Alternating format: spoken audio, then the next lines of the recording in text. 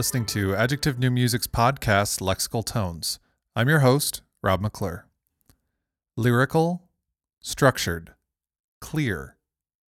Hilary Purrington is a New York City-based composer of chamber, vocal, and orchestral music.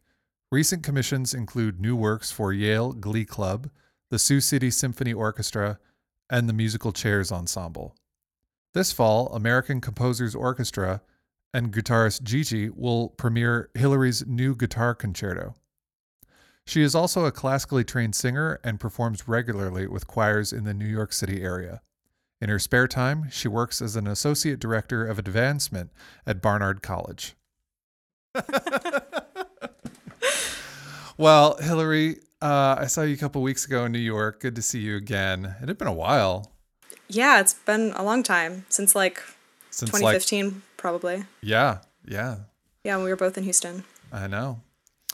Well, let's get into some of your music. All this has been all the pieces we're gonna hear on the podcast are more recent pieces, and I wanted to start out with the most recent one you had worked on. That one is Beyond the Daily Mist of Our Minds. Yes. For choir. What?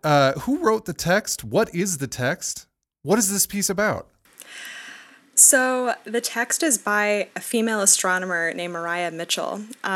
So pretty much Jeff Dauma, the conductor of Yale Glee Club, asked me to write a piece for his choir, which was like a dream come true for me because I really wanted to go to Yale for undergrad, and I really wanted to sing with Yale Glee Club, and then that didn't happen. I think everything worked out okay, but that's not what happened. So he approached me and he's like, "Oh, want to write this piece for Yale Glee Club?" And I'm like, yes, I do. So trying to hide your excitement. Yes, please, I want to do. Oh, sorry. Yes, I will do that. I am professional. Yeah, or let me think about it and get back to you. Actually, let me see if I have time. So I wanted to write a piece that had something to do with learning and exploration and creativity, and I really wanted to set a text by a woman, and I thought, what if I could find something that's in the public domain by a female astronomer that's somewhat poetic? And then that also seemed kind of impossible because it was so specific. Yeah. Yeah. So I started researching female astronomers, and I discovered Maria Mitchell, and her specialty was comets. That was her thing. And she has this journal, and in it she just kind of writes about her daily life and her observations and just everything. And there was this very poetic passage about like these big discoveries that have happened and how simple they seem to us now. And there are all of these things that we observe, or that she was observing at the time, and they had no explanation for those things back then. And her point is that someday those things will be very simple too. And several of the things that she describes, like the variable stars or whatever, we know what those are now, and that's kind of beautiful too. And then there are other things now, presently, that we don't know, but in the future, when we do know them, they will seem simple. And really, things are just complicated because we don't know them. And yeah, there's just a lot in the text that I really loved, and it was fun to set for choir. Now, when was she actively working? So you said, was this in the public domain? So that would have been like her diaries are pre-1920, 20-ish. 1930? Yeah, so she was active in the 19th century, late 19th century, I think. Okay. Yeah. That's a really interesting concept about like how the stuff that seems simple now was baffling back then. There's a couple of years ago I got really into Neil deGrasse Tyson and the whole Cosmos reboot and everything, and started listening to his podcast and read his book, and I was really fanboying on Neil deGrasse Tyson for a while. Well, he spoke at our commencement. Damn. Oh, that's right. He did. Yeah. Yeah. That's right. We did graduate at the same time from Rice. We did. But he has this, and I'm sure it's not his original idea or something, but when we are presented with something that has no discernible answer, the common answer that people ascribe to it is it's either magic or it's God. And then, you know, how as time progresses, those things get explained, you know, and we understand like, oh, well, you know, this is the way it is because of these things that we now understand. And that's always his comment about religion. It's like, why would you want to live in a world where there's an ever shrinking God, you know? Right. And I think I can't remember now. There's someone else who is talking about the same thing, you know, that the difference between, it's something about like the difference between science and magic is, you know, like is a razor edge line, you know, or something like that. You know, you science can explain up to a point, and then when science fails, people just assume it's magic. It's really interesting. So she was kind of in on this, and she was researching comets and this. What about this particular piece? Why did you want to set something that was kind of about learning or about science or something like that? What was that drive that led you to search for this text in the first place?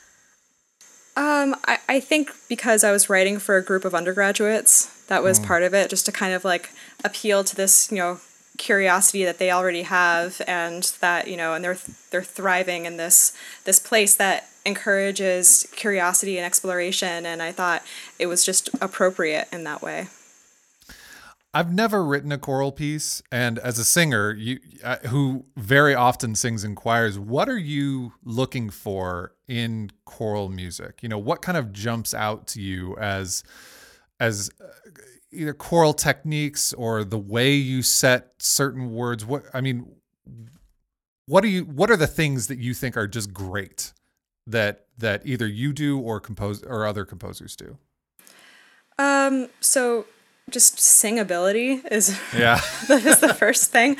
No, I'm serious. Like I test drive everything that I write because I want to know that it feels good on the voice. I mean, obviously I'm not a tenor or baritone, so I can only hope that those parts go well. But I mean, I think singing through it myself is very, very helpful in that sense. That also helps me with word stress, with where syllables lie. I think also having training as a singer and having an understanding of IPA and how, like, I mean, choral singers don't tend to, you know, analyze texts like that, like, you know, specific vowels. They do, but not the same level as, you know, operatic singers who are, you know, who really go through that. But just having that awareness is very, very helpful. Knowing what a vowel is going to be, that's really helpful. You mean like this is the vowel that it's going to be, and that vowel will sound maybe stressed in this range or easy in this range or something like that? Exactly. Yeah, exactly. And knowing that certain vowels just won't be as clear in certain ranges. And so those things are helpful. And then also harmonically, just knowing what challenges are. Sometimes certain chords are just really hard to tune, and it's really important to convey to singers where they lie in the chord, what their role is. And if they know what their role is within the chord, they'll tune better because they know what to listen for. So you have to think about that as well. And that's something I just know from being in a choir and having to like kind of hunt for my note, and I realize I'm hunting because I don't know what my role is. Right, yeah. Yeah, I suppose if you know the chord and you know your role, you can then base that off of like the basses or the sopranos or what, you know, especially right. I guess especially if you're an inner part, you want to be kind of listening for those outer parts to find where you are in relationship. Exactly. And I think this is also important with writing for instruments as well. I think being a singer has helped me in that sense because instrumentalists have to tune as well. And if they know where they lie within the context of like a chord or wherever, they can tune better. And so I think singing and tuning, they're things that go hand in hand. Now, would you say that, you know, you said some chords in choral music are just hard to tune. Was having that information, was that informing your own harmonic choices? Or were you just kind of, was that already just kind of built in that like, I know these things are going to work and I know these things aren't going to work, so I'm going to stay away from those things? I think both, because when things aren't in tune, things don't snap together and the chords don't ring, and there isn't that like that acoustic, I guess, pleasure that comes from singing good choral music. You don't feel the tingles and jingles. Exactly. Exactly. So, I mean, for the sake of drama, there are certain places where I really want things to lock in, and knowing how to do that, I think, is important. Awesome. So you said this commission came from the Yale Glee Club? Yes. And is that who we're going to hear on the recording? Yes. All right. Well, let's listen to it now. This is Beyond the Daily Mist of Our Minds.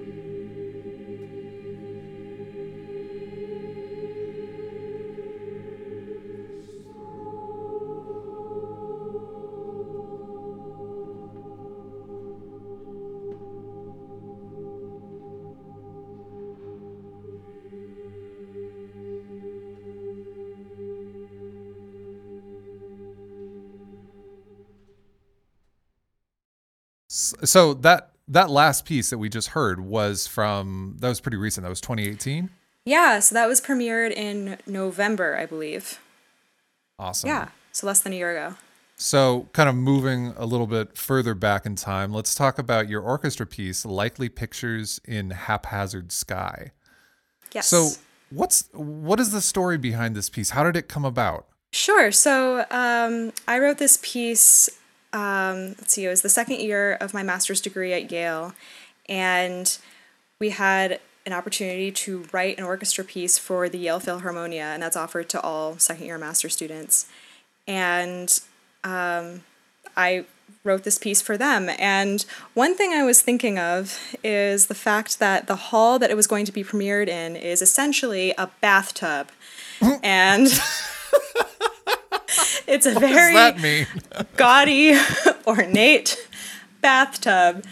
And the sound just doesn't die, basically. Okay. So it's like the most reverberant space that you can imagine, to the point that like things are lost. Like if you write a piece with like lots of detail, you're not going to hear it. It just turns into this wash of sound.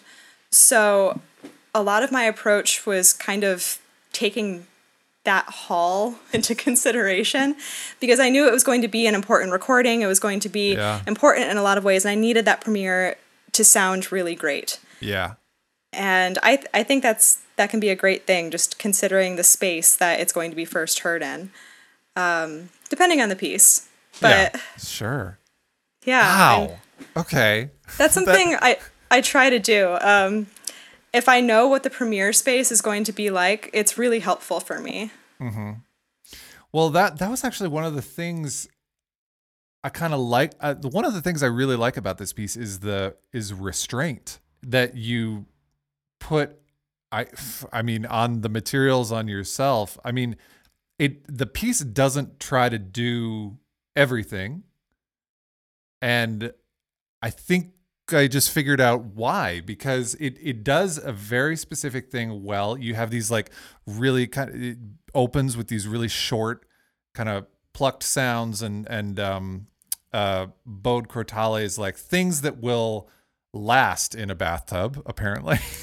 But it's kind of sparse, and that's really interesting. But I think that restraint, what it does is it gives the piece a really solid identity, because you're not trying to do everything with this orchestra piece. You're just exploring these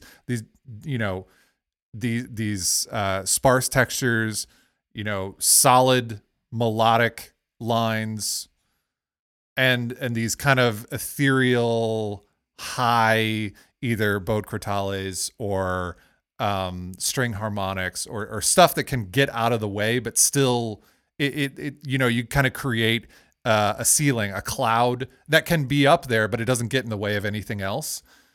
I mean, it gives the piece, like I said, a really solid identity. And I was going to ask you, is restraint something that you think about often when you're composing? Yes, and especially for orchestra. Okay. I think that is so important, because an orchestra is just this large, complicated thing with so many moving parts, and it's really important to control your materials and your ideas, because especially when you're working with orchestra, it's not just like, oh, I have this cool melody and I have this cool harmony and I have these cool gestures. You have a whole world of color that adds all of this other identity to all these materials, and just this other dimension, and you need that restraint and control so that the piece makes sense and it kind of functions within itself, and it's not this sprawling thing that ends up lacking any kind of identity. Right. Yeah. Yeah. I mean, there are just so many orchestra pieces where it's like, oh, you know what? I think this is like half of the reason why there are so many orchestra pieces that are kind of, like you said, kind of like sprawling or everything but the kitchen sink type pieces. And it's because composers don't have a lot of chances to write for orchestra. Also true. Yeah. So it's like, oh, well, this is my shot. I better take it to try all these things I've always wanted to do or something. And it often, like, some people can do it very well and other people just can't. So, that it's kind of this thing, well, oh, well, we gave this person a shot and it really didn't work out. So, let's go back to Beethoven. Like if more composers had the opportunity to write consistently for orchestra, I think you would see a lot of really good orchestra pieces coming out. Yeah, so I wrote a piece like that. I mean, not like very sprawling and it wasn't all over the place, yeah, but it kind of was. And it didn't really work. And part of it was the fact that it was on an orchestra reading that started at 9 a.m. And if you ask violinists to play fast scales at 9 a.m., even though that's what they do all day, they're not going to, they just won't do it. Right. And I get it, it's 9 a.m. But I had this orchestra reading. It was my first year at Juilliard, and it just did not go well. And my second year, I had a chance to write another orchestra piece, which they probably shouldn't have given me that chance, but somehow like I snuck in and took it, and there was nothing they could do about it. And I should not. No, it was take great. It, Hillary. I should not have had 2 orchestra readings, but somehow like I just like weaseled my way into that. Yeah. And anyway, so I wrote this second piece, and after like the first one just like didn't work, and I didn't want to like revise it. I didn't want to do anything with it. Yeah. I decided just move on. Because I was applying for doctoral programs and other things, and I wanted to leave Juilliard with a really solid orchestra piece. And I was studying with Stephen Stuckey at the time, and I basically said like, I just want to write a piece that just reads well and sounds good, and that's it. And he's like, so I had started this piece over the summer and I showed it to him and like we refined it. But that's where the restraint came in, because I wanted to write a piece that would just read well. That was my initial goal with it. Yeah. And that's how I learned to approach orchestra writing with that sense of restraint. And the piece worked really well. It's a piece I'm still proud of. It was performed a few months ago. Like, it's still, I think it's a strong piece. And then I kind of approached Likely Pictures with that knowledge that, sometimes approaching orchestra writing with a lighter hand is the more effective approach. Yeah. Yeah, definitely. I mean, I was going to ask you, where did some of your orchestration inspiration come from? I mean, there are sounds in this piece that I really appreciate, like your use of the trumpets as a really exposed instrument, So did you have like, obviously this isn't your first orchestral piece. In doing one's previous or in listening to other composers' orchestral pieces, were there kind of sounds that out there that you were just like, you know what? I think that's going to work. Let's try it here. Ooh, I'm not sure, actually. I don't know. I think it definitely was some experimentation on my part. I wasn't entirely sure how these things were going to sound. And I think I had other ideas initially too, because like the vibraphone melody at the beginning, initially I wanted that to be on electric guitar, but that wasn't available to me. So I put it on vibraphone. I think you made instead. the right choice, but it would have just been a completely different sound and a completely different piece. But it was kind of, because the way that concert works at Yale is they give you like a very specific setup. Mm-hmm. You're like, you can only use these instruments, you can only do these things, you only have this percussion available to you, and here's how they're going to be set up, so you can only use this specific percussion setup too. Honestly, I think that's great. Yeah. Because it's like, for so many composers, percussion is often the mystery. They don't know what to do with it. They don't know how to write for it. And they don't understand that like I can't play the bass drum on this side of the stage and then in the next measure play the vibraphone on that side of the stage. So giving, I think that honestly, I think that's really smart for this kind of thing where it's like, it's, it's a very controlled setting, but it's also a good learning experience for people who's like, oh, that's where the bass drum is. That's where the vibraphone is. Shit, I can't write them back to back, Although in this specific circumstance, it has raised questions with like other orchestras, because the percussionist is like, why is player 2 playing that? I can play that. I'm like, I know, but that Yeah. the original orchestra had guidelines, like. That's true. But they do like ask questions like, why that guy's not doing anything? Why can't he play it? I'm like, Right. Because he didn't have the instruments. it's like, okay, whatever. What does the title mean? So it's from a poem by William Meredith that discusses constellations, again, space themed, by by coincidence, and he discusses how we as humans we seek patterns in chaos, and that's something that we're all built to do, is look for patterns and see things, and those patterns bring us comfort. So we look at the sky and we see a mess of stars and we form pictures out of them. And I loved his way of expressing that and kind of coming up with this like universal feeling and this this universal ability that we all have, and that kind of binds us. You know, all civilizations, all people have looked up to the sky and, you know, formed patterns and pictures. We have that in common. And I came up with the title afterwards, but it kind of fit what kind of happens in the piece, because at the beginning you have these very sparse pointillistic textures that kind of coalesce into something bigger.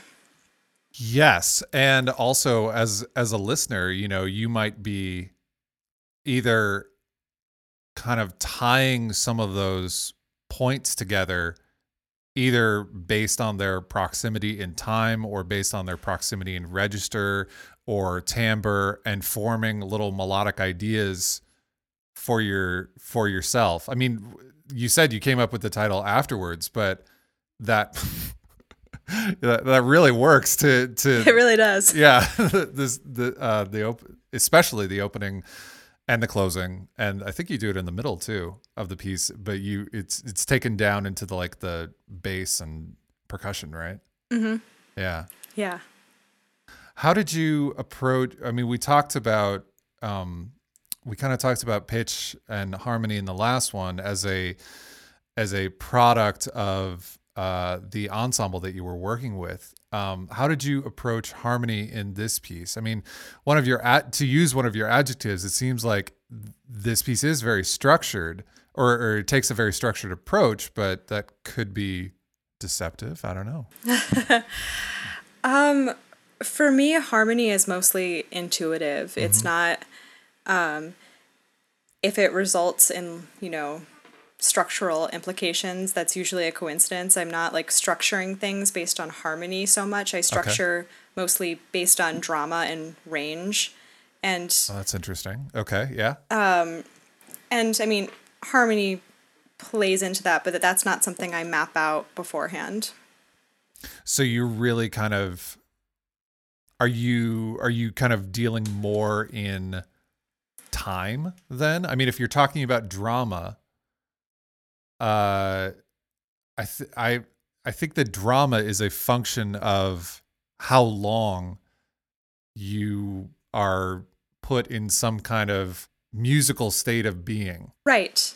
That's something that I think about. I usually map out my pieces. I kind of draw like a timeline, and I decide like how long major sections are going to last and what's going to happen during those sections. And then I kind of like work in from there. Mm-hmm.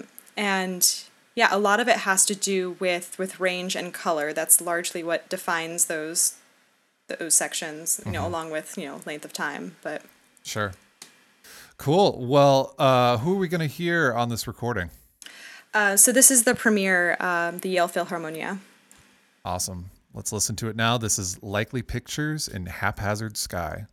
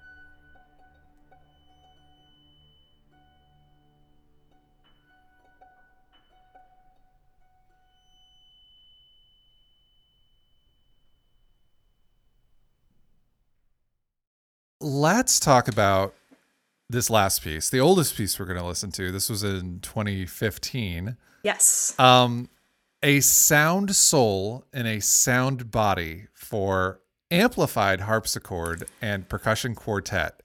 Yes. Where in the world did that come from?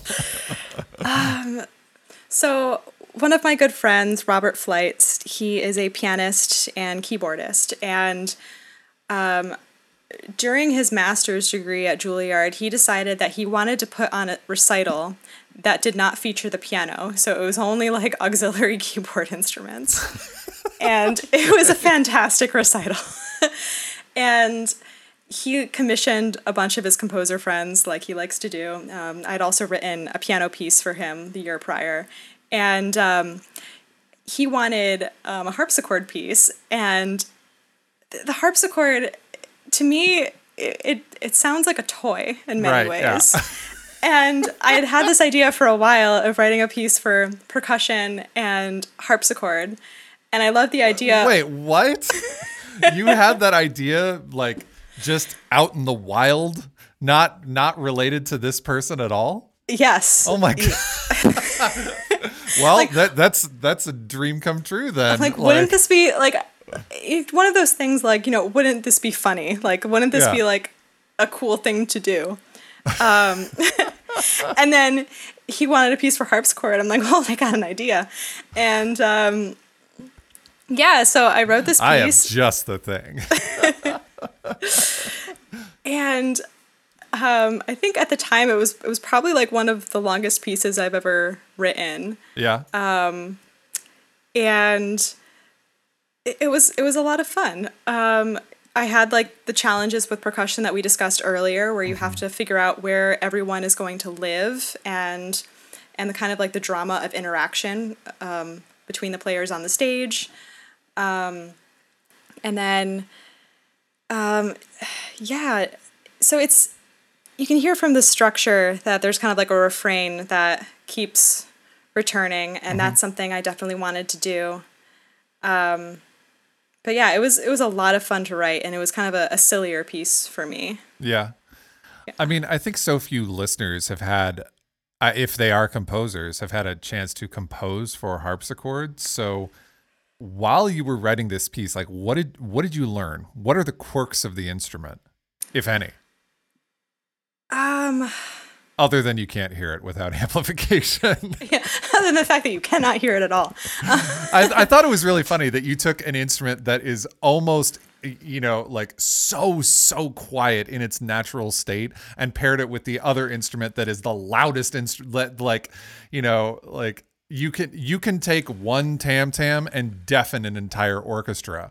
Right. Like, so I thought it was funny that you took like really, really quiet and then really fucking loud instruments and put them together. It kind of worked. Yeah. Well, okay, so no two harpsichords are the same. You can find similar ones, but that's nice. Yeah, so there's that. So actually, for the premiere performance, Robert was using a harpsichord that had all of like these other like registral effects. You could, you know, play in octaves, or it had like even a lute setting where it would pluck instead. So we played with some of those sounds. The recording that we have today, that's actually not the premiere. The sound quality of this recording is a lot better. But yeah, in the original premiere, we had all of like these things that we could play with. So I met with Robert beforehand, and we decided like, you know, when he was going to add like special octaves and play around like that. That almost sounds like it's almost similar to like the organ. Yes. You know? Yes. They're very, very similar. And in playing technique too, in the sense that you can't sustain anything. I mean, with the organ you can, but that means that you have to like keep your fingers down, and same with harpsichord. I mean, it does decay like a piano. That's right though. But yeah, you don't have a pedal. You literally, oh my God. I totally forgot about that with harpsichord, that you had to keep everything down. Otherwise it's just going to stop the sound, right? Exactly. So that's, so it's just like a different technique. And then this is definitely not this is not unique to all harpsichords, but at Juilliard, the harpsichords have their own schedule. So, so when you're finding rehearsal time, yes, you have to make sure that all 5 players are available. But guess what? You have to make sure the harpsichord is available as well. Oh my God. So that was a fun discovery. Is it going out on a date or something? Like, what is it doing that it's not available? Well, there's an entire historical performance department at Juilliard. Oh. And then you have to make sure it's tuned correctly too, so you have to let them know beforehand. Oh my God. Yeah, Juilliard is a funny place.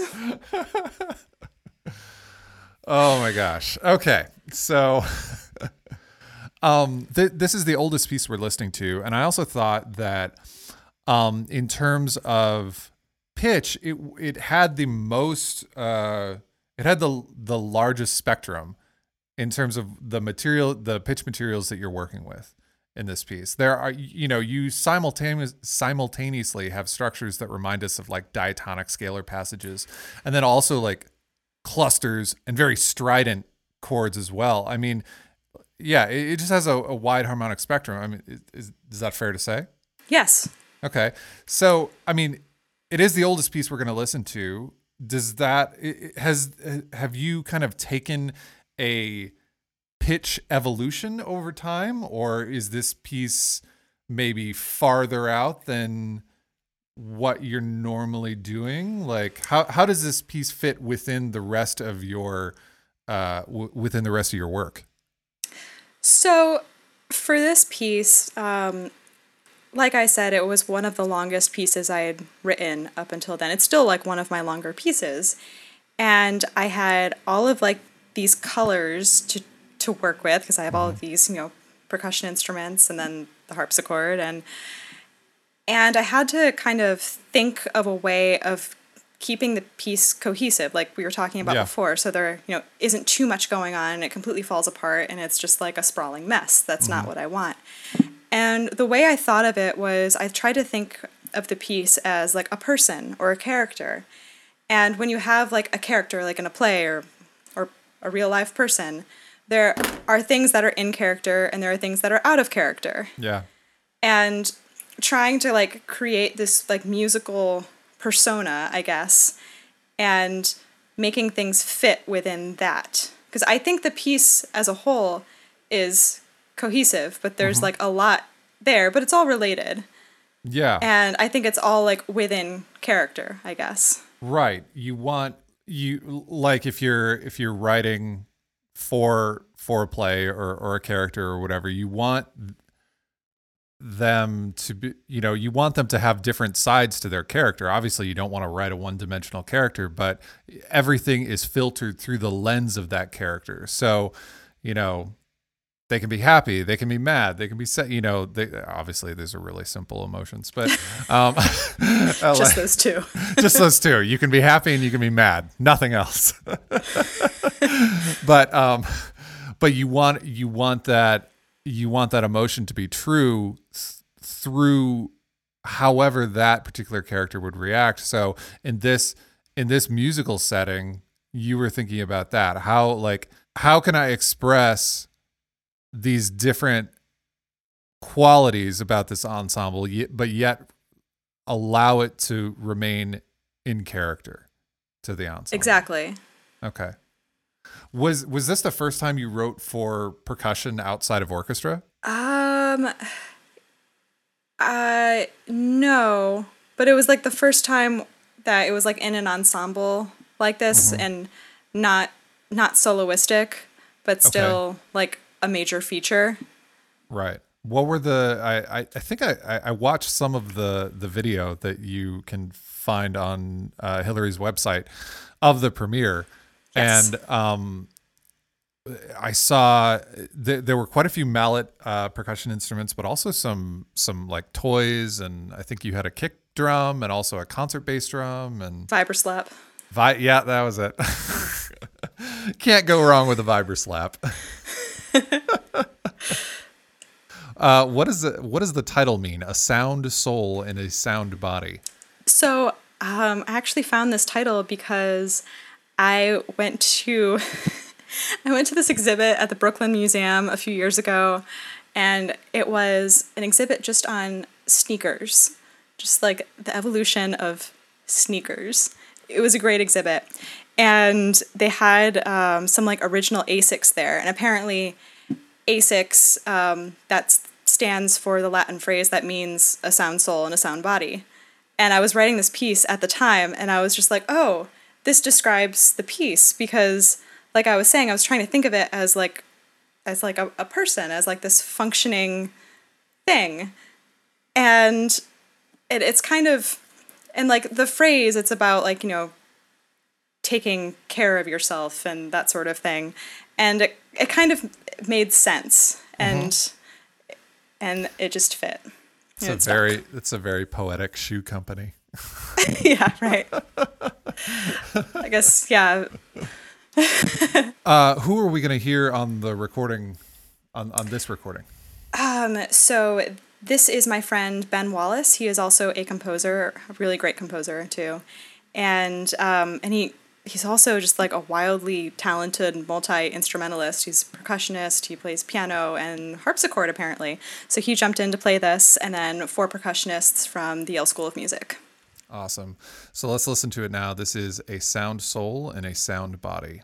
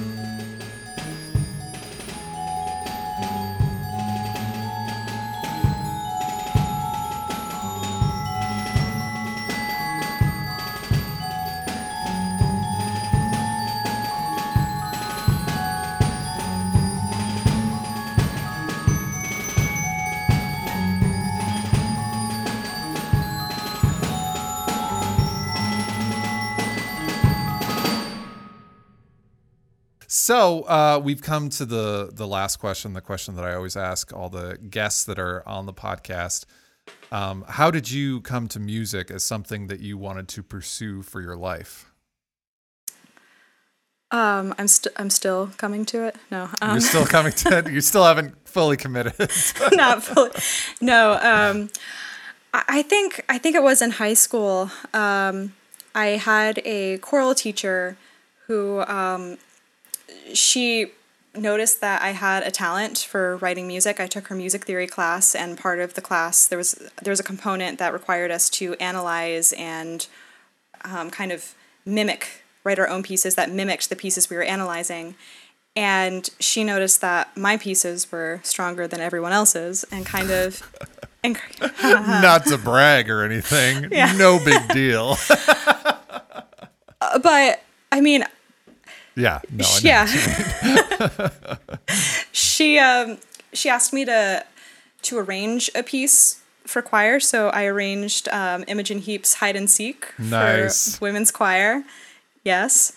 And then she said, "Hey, you should just try writing a piece." So I wrote a piece for women's choir, and it came out well. And then I wrote another piece, and then I went to Interlochen Arts Camp one summer, and that summer kind of showed me that I could do music all the time. I could be around musicians all the time, and I could thrive in that kind of environment, because I think a lot of people go to music school and they don't know if they can just do music 100% of the time. Right, yeah. And I kind of had this 6-week period to just kind of try it out. And of course, when you're in high school, 6 weeks is like, it's like 6 months. Right.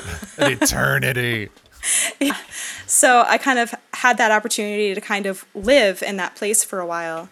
And I realized, yes, I can do this. I can thrive here. I can be productive. I can be creative. I can do this. And so that's really what convinced me. And I applied to school for composition and went to Rice. That's where I met you. And that's where you became our little sister. Yes. Yeah. I still can't remember why we called you Samwise. I really, really can't. Obviously, it's the Lord of the Rings reference, but I don't remember why. Well, let me tell you. Okay, you remember? That's good. Yes. It came from Hillshire Farms. Oh. Which turned into the Shire, which turned into Frodo, which became Samwise. Samwise. We called you Frodo for a while? I think it was brief. I think it was like almost just skipped over. The jump to Samwise was very quick. Yeah, because I know like at some point Steve had me in his phone as both Hillshire and Samwise. Right. As different contexts? Yeah. Yep. That's good. So that's how that happened. Oh. So before we go, can you tell everyone where they can find more of your music and where they could reach out to you online if they wanted to? Yes, so my website is hillarypurrington.com, and I'm reachable there as well. Oh, we should mention that it's Hillary with one L. Yes, that is true. Hillary with one L, Purrington with 2 R's. Yes. I don't know how else you would spell Purrington. But it's like a cat. Yeah. Purr. Cool. Thanks so much for doing this, Hillary. Thanks for having me. This is fun. Thanks for listening. As always, if you want to find out more about Adjective New Music or Lexical Tones, please go to our website, www.adjectivenewmusic.com.